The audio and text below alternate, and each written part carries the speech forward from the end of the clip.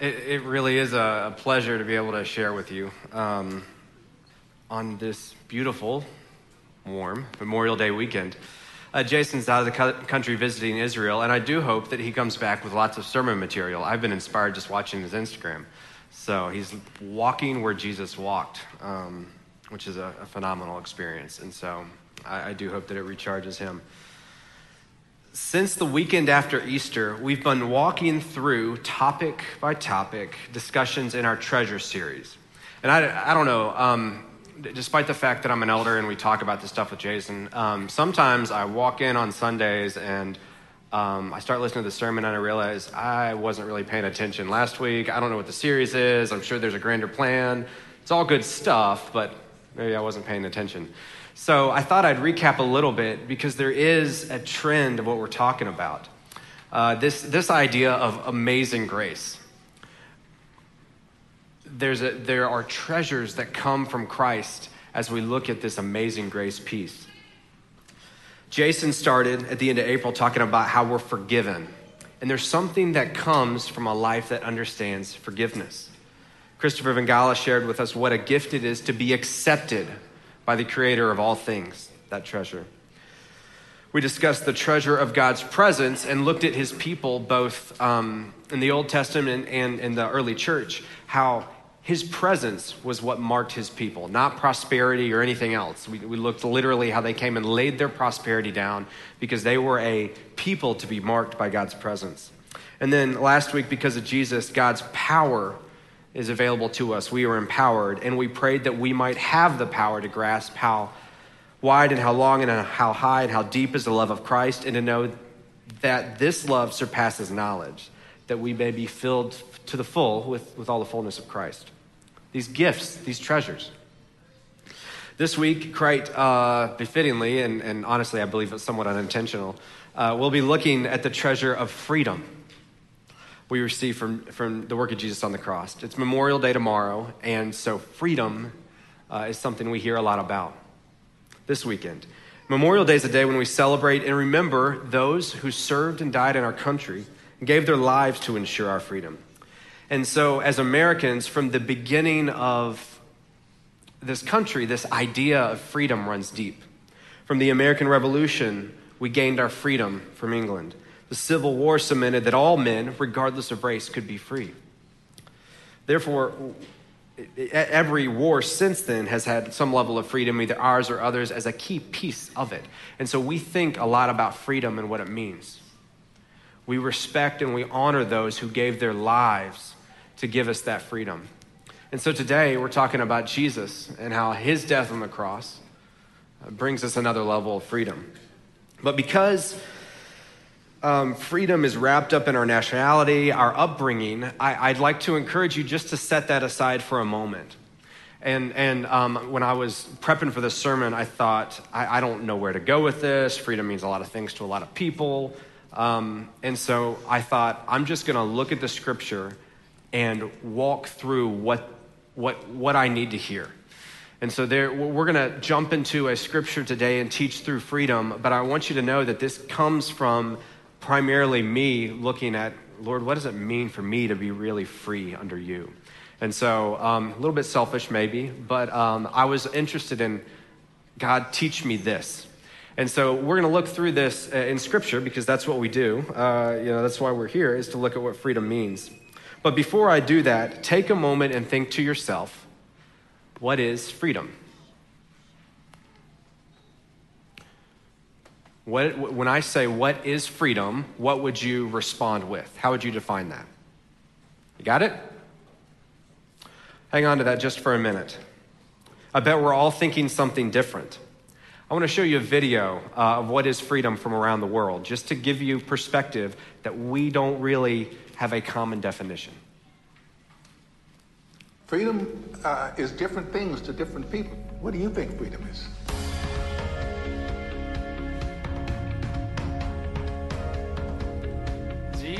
Sloboda. Libertà, être libre. Stata Robinson. Freedom. I don't know. Mogu god da trčim po ulici. Na primjer. La libertà per me è sottrarsi alle aspettative degli altri. Свободата за мен е да бъдеш себе си, да бъдеш такъв какъвто си. Özgürlüğün anlamı daha çok bir baskı olmadan yaşamaktır bence. Свобода – это отсутствие страха. الحرية هي الفن هي الرقص هي الحب 自由係可以自己想做乜就可以做乜。 La liberté de parler, de réfléchir et d'agir. C'est les trois en même temps. Ελευθερία για μένα σημαίνει να μπορεί να σκέφτομαι και να κινούμε χωρίς περιορισμούς. Freedom is the power to create your own existence in this world. Yo creo que esa es una utopía, yo creo que eso no existe en realidad. Being happy in your own skin can be extremely liberating. Volare, nuotare. 自由就係我哋永遠都要追求嘅嘢，但係我哋生下嚟嘅時候就冇自由。Para mí la libertad es desconectarse de todo. Freedom is nice. Oh, freedom is everything. Wolność jest tam, gdzie umiera prawo. Wolność jest tam, gdzie umiera prawo. Es algo que todos tenemos, pero no muchos lo conocemos. Not working, going to the beach. Pa sloboda bi bila samo kad bih imala krila pa mogu da poletim, ništa manje. 靠近台湾海峡里裸泳吧。 주말이라고 생각합니다. Свобода это любовь. Свобода es choice. 퇴근 후에 마시는 맥주 한 잔. Melakukan sesuatu tanpa merugikan orang lain. Think about that. Freedom. What is freedom?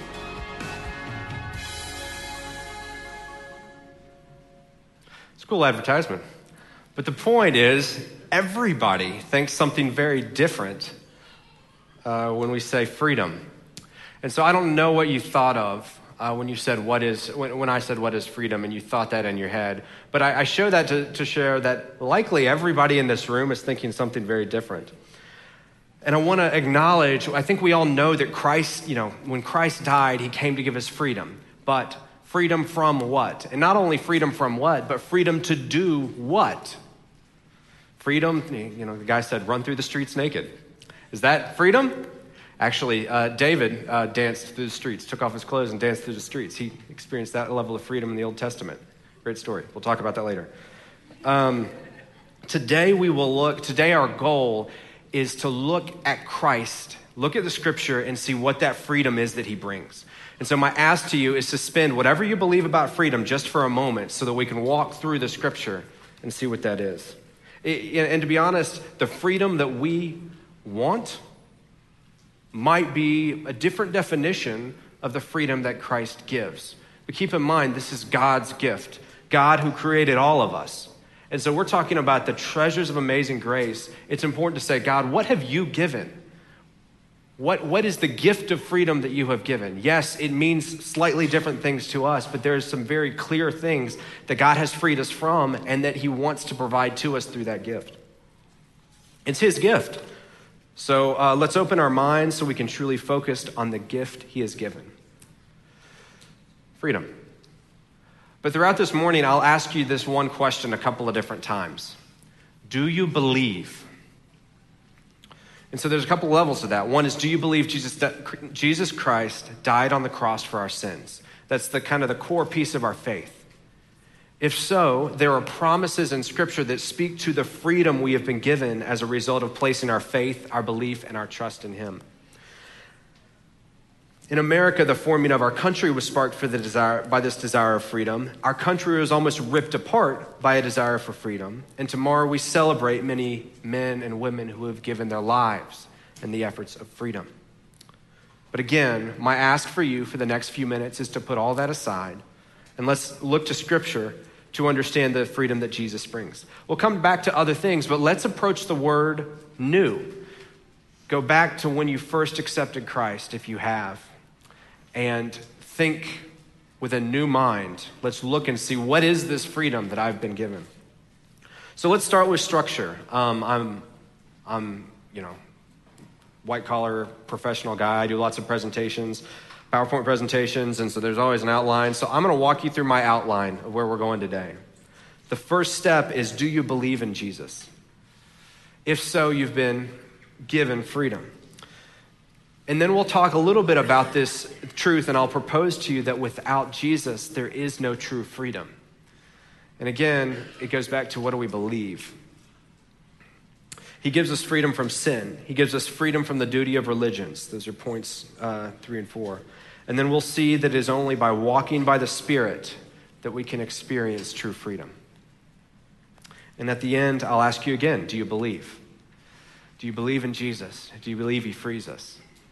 If so, there's a lot that we can hold on to from that. Let's pray. Oh, Father God, thank you for the opportunity to be here. And I just pray that you open our hearts, you open our minds, and that you will strip away the meanings of words that we may be feeling today around freedom. Father, most of all, I ask that you'll reach deep into our hearts and root away things that we hold on to when it comes around freedom. Because, Lord, you are our creator, and you know what it means for us to be free. So I pray that you will open our hearts and open our minds to that today. And may you speak to the hearts of your people today. In Jesus' name, amen. Okay, our anchor passage is John 8, 31 through 36. If you have your Bibles or digital devices, you can turn with me to John 8. We'll spend a little bit of time there. Before we get into the core of the freedom piece in John 8:31, I want to just give you some background. John 8 starts with a story around a woman who was brought to Jesus by the Pharisees in an attempt to trap him. They bring him a woman who's committed adultery and say that the law says she should be stoned. And so he sits down, draws in the sand a little bit, and then says, "Let he who is without sin cast the first stone." Many times when we hear about the story, we stop because it's really powerful, right? Christ is giving grace. He's also not downing that there is punishment for sins, but he's showing grace. But if we take the next step, if we go right beyond this, it's even more powerful. He doesn't end there. There must have been a big crowd at this point. And why shouldn't there be? Because, it's a big deal. And apparently stoning was a big deal. Jesus takes the opportunity to this big crowd to drive this point home. It's not enough that Jesus won the argument, like, good one, Jesus. Look at all those Pharisees. They're walking off. Nice job. But that's not why Jesus came. Jesus didn't come to win arguments, although he did. Jesus didn't necessarily come just to physically heal people, though he did. He was God's plan from the beginning. And so he moves forward right after this to underline his authority, that it was very clear to all who he was and why he could say this to the Pharisees. Because winning an argument wasn't it. This is Jesus, the Son of God. The people had seen him put these religious leaders in their place, and now he makes clear why he can. John 8:12. Jesus spoke to the people once more and said, "I am the light of the world. If you follow me, you won't have to walk in darkness because you will have the light that leads to life." Bam, there it is. Thus begins a back and forth with the Pharisees and the people. These are radical claims. If somebody walks up to you on the street and says, "Joel, I am the light of the world," you would look at them odd too. And so the people are challenging him. He's making bold claims at this perspective. We have the benefit of knowing who Jesus is and knowing a little bit about him before we even start to read John. But Jesus, in John 8, is tying together all of his miracles, his teachings of incredible wisdom that he's done in the first part of his ministry, his proof that he is the fulfillment of Old Testament prophecy from the moment God looked at Abraham and said, "Through you, all the families of the earth will be blessed." He's tying it all together, and then he's coming at them directly to say, "I am the light of the world." We hear this a lot, but this is a culmination point in Jesus' ministry where he's done these miracles and he's tying these things all together. They start arguing with him because they're unwilling to believe. So he goes further, challenging all that are there. John 8:23. "You are from below, I am from above. You belong to this world, I do not." Let me turn the page. "That is why I said that you will die in your sins. For unless you believe that I am who I claim to be, you will die in your sins."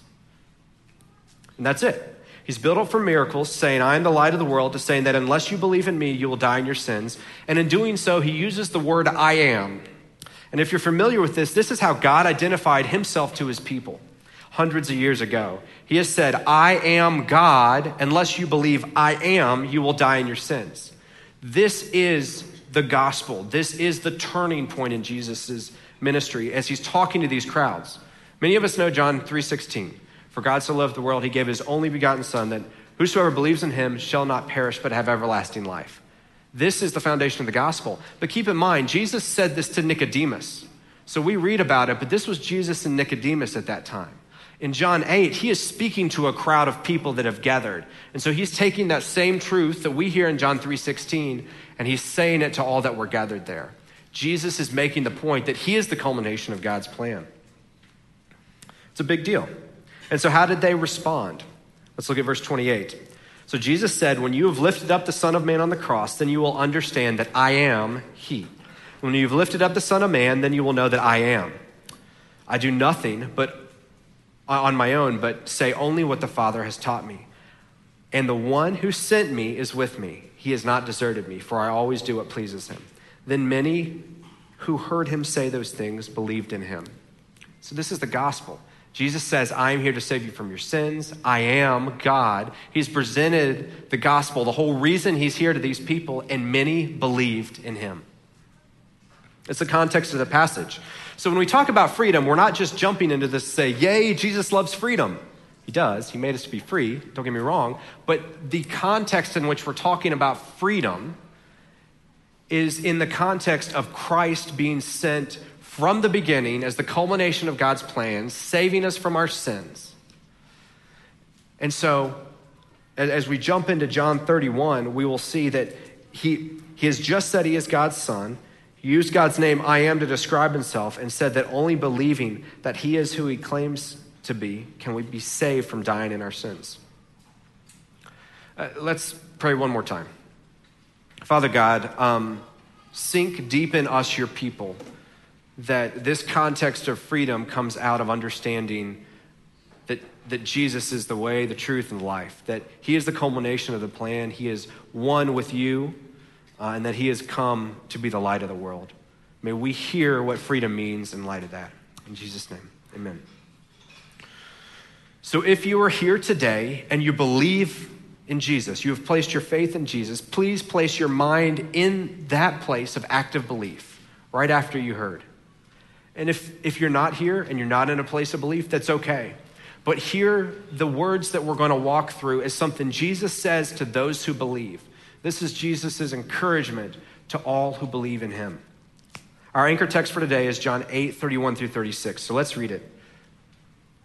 Jesus said to the people who believed in him, you are truly my disciples if you remain faithful to my teachings, and you will know the truth, and the truth will set you free. But we are descendants of Abraham, they said. We have never been slaves to anyone. What do you mean you will be set free? It's a valid question. Jesus replied, I tell you the truth. Everyone who sins is a slave of sin. A slave is not a permanent member of the family, but a son is part of the family forever. So if the Son sets you free, you are truly free. How much is this like us? How much is this like me? Keep in mind, Jesus is saying this to people who believed in him. To those who believed in him, he said these things. How much like us to say, okay, I get it. I believe you were sent to save us from our sins. You are the Son of God. Great. But when you start talking about me being free, no. I wasn't a slave. I'm a son of Abraham. We've never been enslaved. We're free. And here's the first point I'll submit to you on freedom. So if you are taking notes, this is one I want you to remember. The Creator who designed us perfectly looks at our sin and says, you are enslaved by this sin, this mess. You are not acting as I created you. You are not free as I intended. So we must make a mindset shift here. I'll propose that freedom is not just doing whatever we want. I submit to you that freedom is not doing whatever makes us feel good at that particular moment on a whim. Freedom is being fully who we were created to be by the Creator. And so that's why Jesus looks at these people who believe they're not enslaved because they're sons of Abraham and says, you are a slave to your sin. But if you believe in me, you are free. And that's the first point for us today. We are enslaved by our sin. And regardless of whether we know that or not, regardless of whether we think we need freedom, we do. And that freedom is not just doing whatever we want. That freedom is living as we were made to be. Sin enslaves us. From our birth, we have been corrupted and enslaved by sin that keeps us from being who we were designed to be. And I think at one level, we can all, at one level, identify with the enslaving effects of sin. Do you know or have you known someone who's trapped, enslaved by sin? By doing things that they don't want to do? By addiction? By the death that comes from that? This idea of being unable to escape from something we don't want is not new. Let's look at Paul in Romans 7. Romans 7:14. And so again, this is the Apostle Paul, the one who took the church to the world beyond Jerusalem. So the trouble is not with the law, for it is spiritual and good. The trouble is with me, for I am all too human, a slave to sin. I don't really understand myself, for what I want to do is right, but I don't do it. Instead, I do what I hate. But I know that what I'm doing is wrong. This shows that I agree that the law is good. So I am not the one doing wrong. It is sin living in me that does it. And I know that nothing good lives in me, that is, in my sinful nature. I want to do what is right, but I can't. I want to do what is good, but I don't. I don't want to do what is wrong, but I do it anyways. But if I do what I don't want to do, I am not really the one doing wrong. It is sin living in me that does it. I have discovered this principle of life, that when I want to do what is right, I inevitably do what is wrong. I love God's life with all my heart, but there is another power within me that is at war with my mind. This power makes me a slave to sin that is still within me. Oh, what a miserable person I am, says the Apostle Paul. Who will free me from this life that is dominated by sin and death? Thank God, the answer is Jesus Christ our Lord. So you see how it is. In my mind, I really want to obey God's law, but because of my sinful nature, I'm a slave to sin. The answer is in Jesus Christ our Lord. And that'd be a great place to end. That is the joy of the gospel. That is the joy of freedom. That is what we experience. I'm not going to end, though. Our response to this enslavement of sin can be to turn to Jesus. It's the treasure we're given, freedom from the desires that live within us. James says that when desire is conceived, it gives birth to sin. And sin, when it is full grown, gives birth to death. Have you seen that in your own life? Have you seen that in the lives of others? This is the end to which we were enslaved. But God sent his only Son, and that while we were yet sinners, Christ died for us. He died to take the punishment for our sins, so we are no longer enslaved to those sinful desires or death anymore. Brian mentioned we got, McKinney and I met here, and we got married here, and we got 4 wonderful boys. In fact, if there's a kid running around, and you're like, whose kid is that? It's probably ours. They got a lot of energy, 8, 6, 4, and 2, and we are blessed. But at each one of them, I've seen a point where I go, why did you do that?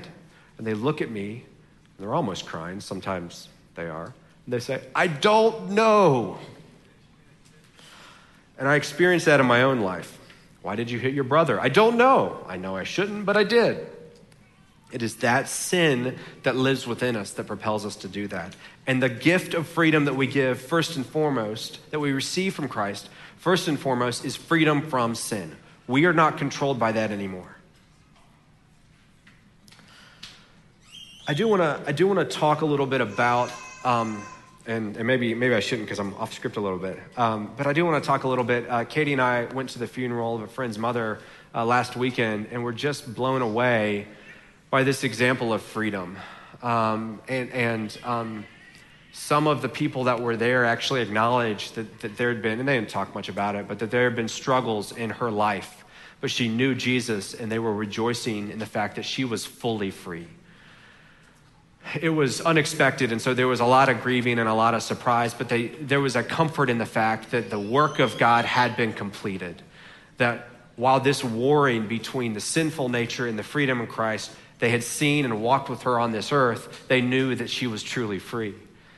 And it was a comfort to all who were there. I also want to talk a little bit about addiction. Behavioral health's become a big thing in our environment. And I do want to say, I don't want you to walk out of here and hear, if I pray enough, if I read my Bible enough, I'm going to be freed from addiction, from the things that are in my head, from the things that I really need help with.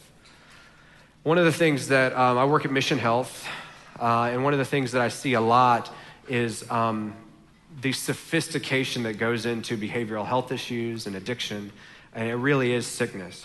And so one of the ways that God may choose to free us from those things is the programs and the physicians and the people around us. So don't walk out of here hearing, because Christ has set me free, I can do it all myself. Rather, in fact, because Christ has set us free, he will free us. We have a sinful nature in us, and that freedom is complete at the end of time. But there is a point where he is also calling us to walk alongside the church. That's why we meet here, is to walk together in the Spirit. He's also calling us to accept the help of physicians that are there. Just like I would not cut off my hand and say, God, heal me. He could, but he might choose instead to allow those doctors to heal me. Addiction and other behavioral health issues are there. God has provided us in this country with a lot of opportunity there. But we see in those issues, sin has provided, sin is manifesting itself, and we battle against that. That leads us back to, even on a small level, if I say to my son, we are free from sin, if we believe this gospel, the answer is in Jesus Christ our Lord, will we sin again? This tension, warring is between the Spirit and these sinful desires. Before we go and talk a little bit more about that tension and what it means to walk in continual freedom from sin, I'm going to take a little detour here because I want to show you how others have taken freedom from sin and turned it in a different direction. Our second anchor passage is Galatians 5, and we'll spend most of the rest of our time there. So if you have your Bible, go ahead and turn there. A few months ago, Sue talked about the F word that we don't like to say in church, fellowship. Because maybe we don't like to say that because it has some traditional trappings in some of our minds. But there's another word we don't like to say in church even more.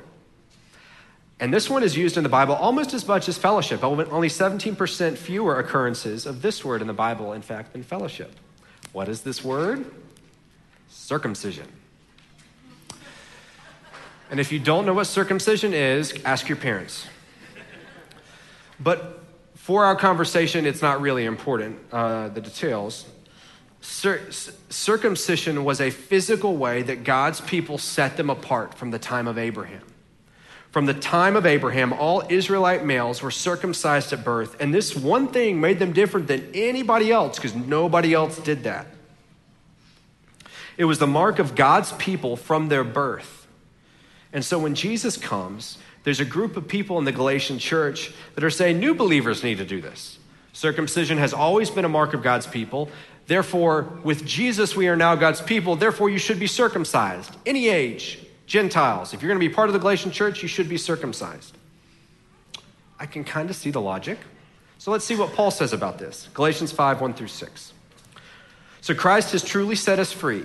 Now make sure that you stay free and don't get tied up again in slavery to the law. Listen, I, Paul, tell you this. If you were counting on circumcision to make you right with God, then Christ will be of no benefit from you. I'll say it again. If you're trying to find favor with God by being circumcised, you must obey every regulation in the whole law of Moses. For if you're trying to make yourselves right with God by keeping the law, you have been cut off from Christ. You have fallen away from God's grace. But we who live by the Spirit eagerly wait to receive faith by the righteousness God has provided to us. For when we place our faith in Jesus Christ, there is no benefit in being circumcised or uncircumcised. What is important is faith expressing himself in love. Faith expressing itself in love. So he's not a big fan. The mark of a Christ follower is not a religious ritual. It is faith expressing itself in love. So if we have been freed from sin, if we had this freedom in Christ, would we then choose to go into doing things to make us free? Paul feels very strongly about this. In fact, so strongly, he even says a few verses later that those who preach circumcision, I wish they would just emasculate themselves. He feels strongly about this idea of people coming in and shoving religious ritual on Christ followers who have been freed. Pretty strong. They don't say that a lot in Sunday school. But here's the point. If you believe in Christ, you've been given a gift of freedom. And if you're taking notes, here's a second key point I want you to remember. Jesus Christ died that we might be free. We must not squander that freedom and enslave ourselves in religious practices or anything in this world. Maybe it's not religious. Maybe it's just doing things to make us feel like a good person. God doesn't care about that. He sent his son to die on the cross that we might be free. Therefore, why should we go do good things that we might be free? If we're trying to go earn our freedom, Christ is looking and saying, I sent my son to die for you. Put your faith in that. Don't put your faith in circumcision. Are you coming to church? Are you giving? Are you taking communion on Sunday? Are you serving on Sunday? Are you teaching with Elevate? Are you taking the gospel to another country in a way that is not faith expressing itself with love? Are you doing those things so that you might maybe be free from sin? Maybe if I read my Bible more, if I come to church more, if I give more, maybe just maybe I'll be free. It's easy to fall into this habit, right? It's easy to walk through that door every Sunday and fall into this habit. But this is the reason for the church, is that we might move towards faith and love, not just get into these religious rituals and routines. I would propose that as Christ followers, we must examine our souls in everything that we do and ask God that his Spirit might within us spark faith and love. And that's hard sometimes. Sometimes maybe we're not there. Maybe we're just walking through the motions. But his Spirit lives inside of us, and he can do that. So we ask him to. If Jason or Becca or Nate or I do any of this out of anything other than faith and love, anything you see up here, why are we even doing it? Have we voluntarily enslaved ourselves to a bunch of actions? Though we are free. So let's talk about faith and love. All of the things that I mentioned are actually good things. Giving, communion, teaching, taking the gospel to another country. Let's read on in Galatians. Galatians 3, 15 through 13. For if you've been called to live in freedom, you have been called to live in freedom, my brothers and sisters, but don't use your freedom to satisfy your sinful nature. Instead, use your freedom to serve one another in love. For the whole law can be summed up in this one command, love your neighbor as yourself. But if you're always biting and devouring each other, watch out, beware of destroying one another. So we've talked about not being enslaved to religious practice, the law, and here Paul reminds us not to enslave ourselves again to this sinful nature. Enter the tension I mentioned briefly earlier. He'll hit that head on in these next verses. Galatians 5:16. So I say, let the Holy Spirit guide your lives. Then you won't be doing what the sinful nature craves. The sinful nature wants to do evil, which is just the opposite of what the Spirit wants. And the Spirit gives us desires that are opposite of what the sinful nature desires. These two forces are constantly fighting against one another, so we are not free to carry out our good intentions. But when you are directed by the Spirit, you are not under the obligation of the law of Moses. Look at that last one here. When we place our faith in Jesus, God sends his Spirit to live inside of us, and it is directly opposed to this sinful nature. But our sinful nature is not fully removed until death. We have new bodies with Jesus Christ. When we are raised with new life in Jesus, we will only have the Spirit, not the sinful nature. That is the promise we look forward to. But until then, we have tension, and we have a choice we can walk in. Let me also point out, very important, verse 18, that we're not enslaving ourselves to religious practice, the law, when we walk by the Spirit. It is from the inside out, acting under the freedom in which we were created. All of those things I mentioned, going to church, mission, serving, we've been free to do those things walking in step by the Spirit. In fact, as we walk in step with the Spirit, we live as God intended. And back to what I mentioned earlier, God created us. And if our definition of freedom is living as he fully intended, walking by the Spirit allows us to be free. His Spirit moves us, and we express faith and love, and we serve because it's what we were created for. Not because we have to, not because serving helps us gain freedom from yesterday's sin, but it's what we were created to do. How do we know if we are walking in the Spirit? Paul tells us, and this is one that we likely have heard in Sunday school. The fruits of the Spirit, verse 19. Now the works of the flesh, the sinful nature, are evident. Sexual immorality, impurity, sensuality, idolatry, sorcery, enmity, strife, jealousy, fits of anger, rivalries, dissensions, and diversions, enviness, drunkenness, orgies, and things like these. I warn you, as I warned you before, that those who do such things will not inherit the kingdom of God. But the fruit of the Spirit is love, joy, peace, patience, kindness, goodness, faithfulness, gentleness, self-control. Against such things there is no law. And those who belong to Jesus Christ have crucified the flesh with its passions and desires. If we live by the Spirit, let us also keep in step with the Spirit. And this thing has rolled around over and over in my head, is this keep in step with the Spirit as a method of freedom. Let us not be conceited, provoking one another or envying one another. So this is how we experience true freedom, living as God fully intended. We walk in the Spirit, so keep in step with the Spirit. It's this faith and love. And, it's not just, praying and all of a sudden these fruits pop out, right? I used to work in a magic shop in high school. I don't know if you've ever seen the magician or the clown where, they pull something out of their mouth and it keeps going and going and going and there's a big wad of colors on the floor. I think sometimes we think that that's how the Spirit is, right? We're just standing there and all of a sudden it just pops out. Now, let me not minimize the work of the Spirit in our hearts. Prayer immersing ourselves in prayer allows us to it allows us to immerse ourselves in the Spirit. But this is an action. This is how we measure. Keep in step with the Spirit. Walk in the Spirit. Then you will see these fruits in your lives. We see from the earliest moments in the church that his people, walking by the Spirit, serve one another and love each other well. And this walking by the Spirit, this action of keeping in step with the Spirit, is how we counter the sinful nature. And how we counter our tendency to enslave ourselves back into our sins or back into religious practices. We walk by the Spirit, we keep in step with the Spirit, we are living free, not re-enslaving ourselves. I think, Becca had the string up there, and I think of this picture that we have been freed from sin.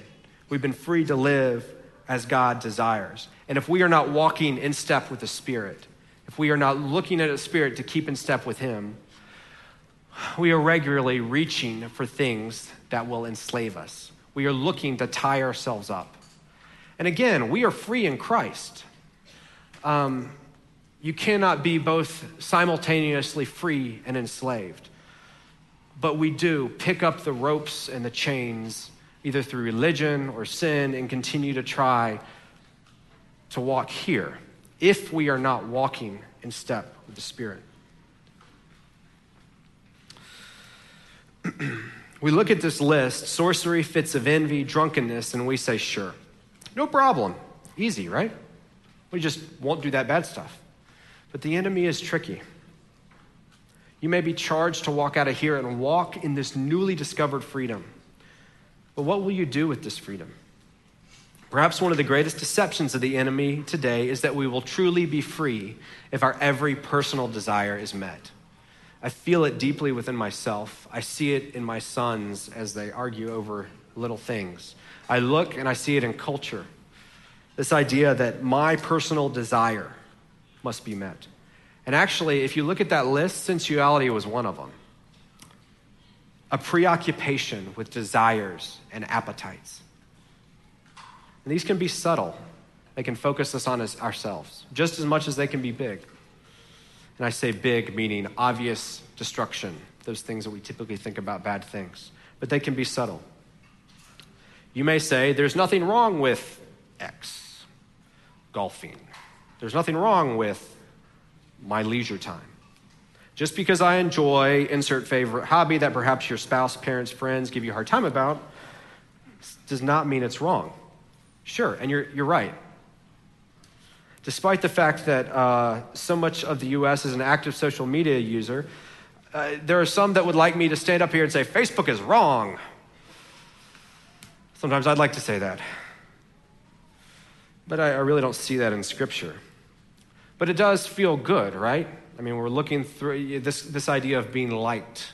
this idea of being loved, this idea of liking other things. There's a social media element to it. But here's how something that's not inherently sin can trap us. When the Spirit calls, the living God inside of you says, I created you this way. Go visit your neighbor, encourage a friend, serve your family, be a part of a body of Christ. AKA live like we were created. And we still sit back and say, no, Netflix, awesome show on, Facebook, turn on the PS4, or if you still have cable, watch TV, whatever that is. Because it's what feels good at the time, we are rejecting what we've been created for, allowing us to be trapped by our own desires for what we believe will fill us at that time. And listen, I got 4 young boys, and I feel perpetually worn out some days. I love them. But there are times when we, are tired, and an afternoon on the couch seems great, restful, recharging. I just need to take care of me time. And we praise social media, people who are doing that in social media a lot. But if the Creator calls you to something, calls me to something that I was perfectly designed for, will that not provide more satisfaction, more life, more energy sitting on the couch? If God's calling me to play on the floor with my kids, I'm too tired, long day at work, I just want to veg. Which thing is going to provide me more life? Following His Spirit? Investing in my children? And I don't want to get too far down the rabbit hole. It's too easy to become legalistic and say, I must do all of these things. But again, that's the tension, right? We want to dial it in. We want a list of things to do. All right, how did I love today? Was I joyful? How was I peaceful? Keep in step with the Spirit. Do what you were created for. Gratify the Spirit rather than gratifying our own personal desires at the time. Band, you can come on up. Do you believe? Do you believe that walking by the Spirit, keeping in step with the Spirit is freedom? I think we believe that. We believe that as Highland. In fact, Brian mentioned June 30th, and I kind of forgot about it until he mentioned it. But June 30th is when we're going to start talking about, as a church, what does it look like to walk in the Spirit together? We've been a church together in different places and different locations since 2005. What does it mean to walk in the Spirit together? And if your idea of coming to church is, the church is that thing that gives me those actions that I do to be religious, I don't think anybody thinks that way, but if maybe subtly that's what you're thinking, this is the intention of June 30th, that we might come together as a body of believers and determine how we walk in the Spirit together. Because it is together that we're able to walk in the Spirit. When we see the early church, they did it together. And let me just say, it's our hearts are fickle. It's fairly easy at the end of May in Asheville, despite it being a little hot, to take 2 steps outside and being slammed in the face with this beauty and perfection of God's creation. Yes, look at what God has done outdoors in Asheville. It is beautiful. He has done that in my life. Yay, spring. Yay, Jesus. But let's be real. 6 months from now, when it's raining and the trees are bare, you better believe there are times when I want nothing more than to invest all of my time, a full 8 hours on the couch during football season, Sunday afternoon, or into determining, is the SEC really that good? But that's not how I was created. Nothing wrong with football, but some of you know what I'm talking about. It's from this mindset that Paul says, everything is permissible to me, but not everything is beneficial. If you're familiar with the Apostle Paul, you may have heard this before. And in fact, a lot of times we use this as, I can do whatever I want, right? He says it twice in 1 Corinthians, but look what is next. 1 Corinthians 6, 12 through 13.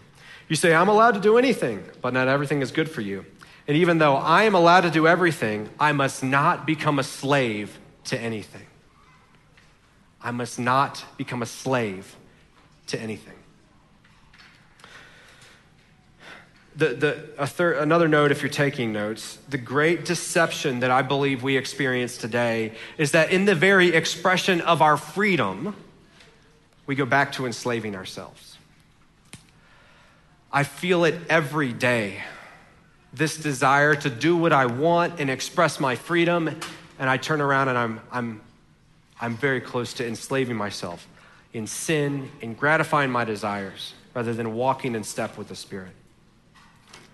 But God, right? That's the gospel. But God. God is known as the rescuer. We talked about John 8:36. So if the Son has set you free, you are free indeed. And wherever you are on this freedom thing, remember that today. This is the truth. If you believe in Jesus, the Son has set you free. You are free indeed. Amen. And then second to that, Galatians 5:25. If we live by the Spirit, let us also keep in step by the Spirit. This is how we move in freedom. This is what we've been created for. There is freedom in Christ. And again, I don't know where you are today. Maybe you're not feeling that freedom. Maybe you are enslaved. Maybe you're thinking, grieving of somebody who is a slave to their sin. So pray. We must pray. God is the rescuer. It is what he has done. This whole story is about God rescuing us. There is nothing he loves to do more than to rescue his people, his sons and daughters, from the slavery of sin. He wants to make us free that we might live as he created us. So do you believe? We're going to enter into a time of communion in just a moment. If you're a Christ follower, I would invite you to participate in communion. We take the bread, which represents Christ's body. It was broken on the cross.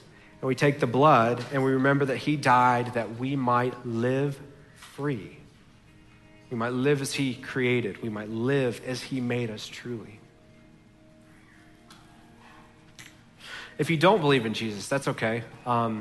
We invite you to just observe, because this is one of those acts of belief.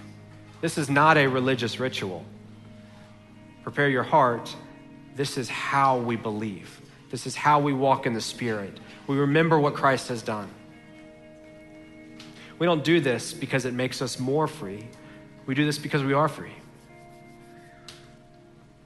And remembering that we are free every week after week, remembering that Jesus died on the cross for our sins, his blood was shed for us, is what helps us walk free. It's what helps us keep in step with the Spirit. So as we close, what is the picture of freedom you see? Is it different? Is it the same of what you thought of at the beginning? Do you believe the scripture that we've walked through? Do you believe what has been said? It's not new, but in the midst of our culture and how we can ever redefine freedom, it's easy to forget. But it hasn't changed. We saw it in scripture. And people have been talking about this for hundreds of years, though we tend to forget. It is our culture that changes. It is our country that changes, whatever. Martin Luther wrote in 1520 these words: "A Christian man is the most free Lord of all and subject to none. A Christian man is the most dutiful servant of all and subject to every one." The gift of freedom is living how we were created. It's a beautiful picture if we're willing to let go of what we think of freedom and embrace it. Let's pray. Father God, I pray that you will continue to speak to our hearts today as we consider freedom. As we go into a day tomorrow where we as a country celebrate freedom, I pray that you'll continue to work what you have done on the cross and your freedom in our hearts. Father, if there's been any words spoken that I've spoken that don't line up with what you want, if there's been anything that is moving into people's hearts today, that is twisting this definition of freedom, I pray that you'll strip all of it away and make it forgotten. But Father, may we remember during this time of communion what Jesus did on the cross. May we remember how we are free.